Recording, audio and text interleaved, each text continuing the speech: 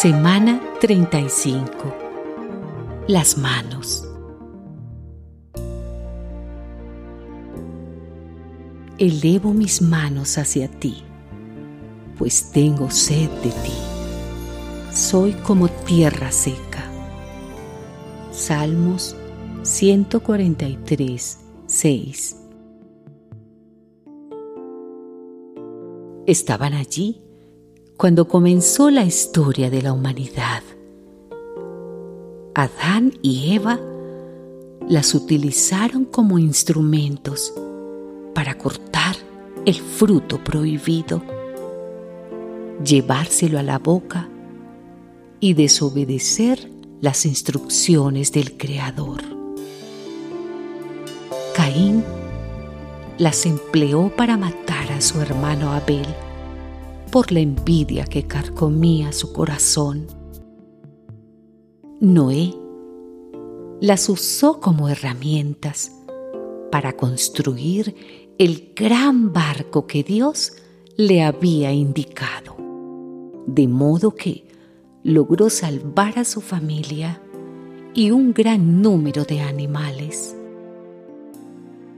Y así podríamos continuar durante muchas páginas más, enumerando las acciones que hombres y mujeres realizan con sus manos. Con ellas podemos construir casas para quienes no tienen un techo o destruirlas mediante una guerra.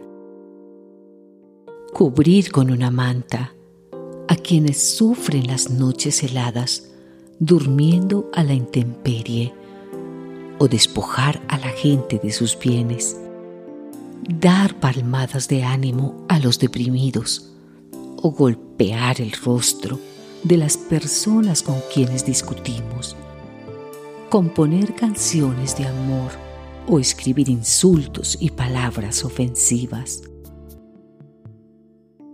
Lo que hacemos con nuestras manos está directamente relacionado con nuestros pensamientos, sentimientos y decisiones.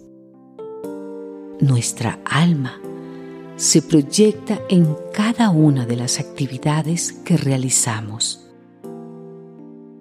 Que nuestras manos siempre sean la expresión de nuestro amor por Dios, por nosotros mismos y por el prójimo.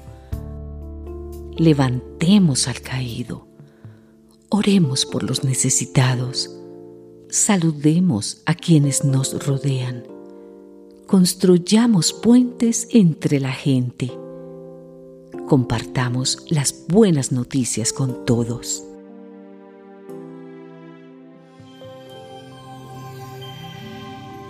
Reto de la semana. Mira tus manos cada día al despertarte y decide usarlas para alguna buena acción.